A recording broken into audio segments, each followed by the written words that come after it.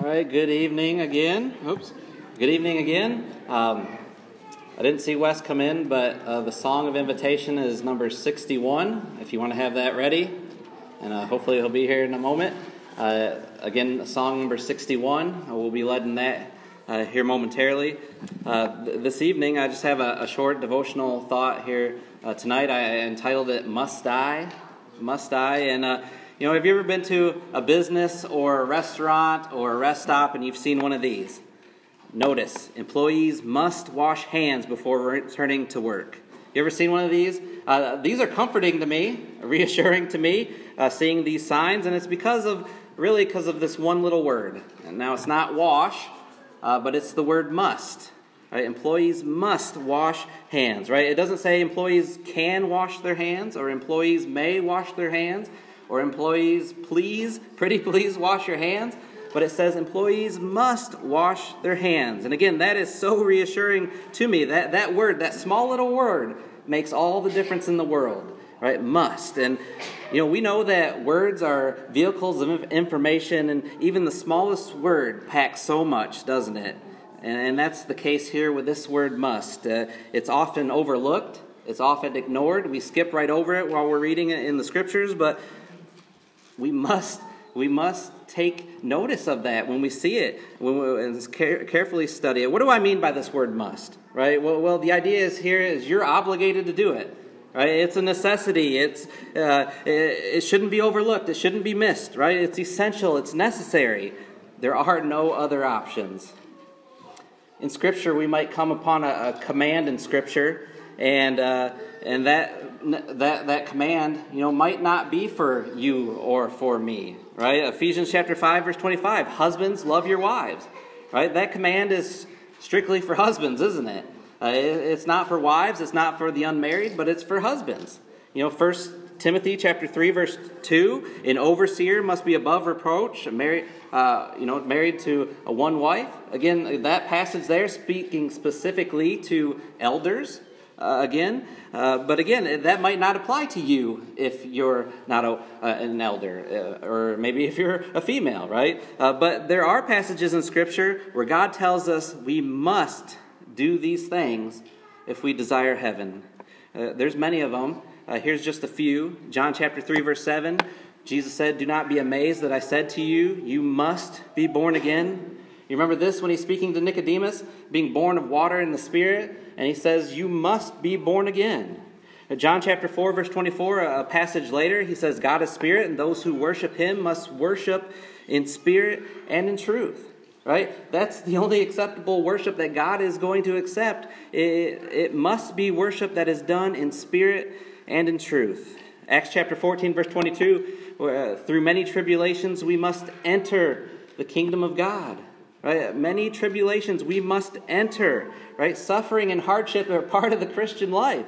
Right? You don't get an option here. Right? You have to experience that. Colossians chapter 3, verse 13, bearing with one another and forgiving one another. If anyone has a complaint against another, even as Christ forgave you, so you must also do. You must be forgiving. Look at this one, 2 Timothy chapter 2, verse 24. The Lord's bondservant must not be quarrelsome. You quarrelsome in your life? Angry? Like to get in fights? Right? Paul through Timothy says you can't be. Right? You must not be quarrelsome. 1 Peter chapter 3, verse 10. The one who desires life, to love and see good days, must keep his tongue from evil. Again, you must do these things. Titus 3:14, just a couple more. I promise just a couple more. But Titus 3, verse 14, our people must also learn to engage in good deeds. When's the last time you've done a good deed for someone? Because according to Paul, when he's writing to Titus, our people, Christians, must learn to engage in good deeds. And then finally, and this one's probably the biggest one, 2 Corinthians chapter 5, verse 10, where Paul says, for we must all appear before the judgment seat of Christ. We must all appear.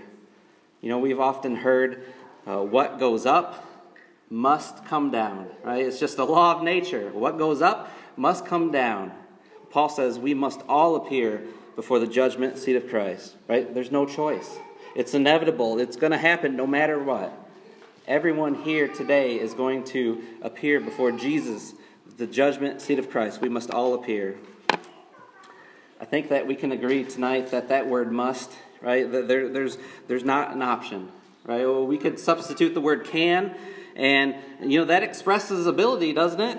Employees can wash hands, or we could substitute the word may. That takes that ability and permission, right? Employees may wash their hands, but when you use that word must, not only are we expressing ability and permission, but now we're also imposing obligation. Employees must wash their hands. And so if we're spiritual people this evening, then we've got to recognize that no word in the Bible is insignificant. And if you see that word must in your Bible, you maybe circle it, highlight it, underline it. Don't skip over it simply because of its size. When God says we must do something, we had better take notice. And this evening we ask the question, are you continuing to obey what God has said that we must do in order to be pleasing to Him? Right? Are we living a life that's not quarrelsome? Are we keeping our lips and tongues from evil? Are we doing good deeds? Again, these are musts. The Bible says we must do these things. Or this evening, have you obeyed those things that you must do? I think there's one passage that, if that word must comes to our mind, it's in Acts chapter 16, verse 30, where the Philippian jailer says, "Sirs, what must I do to be saved?" And what's the result of that?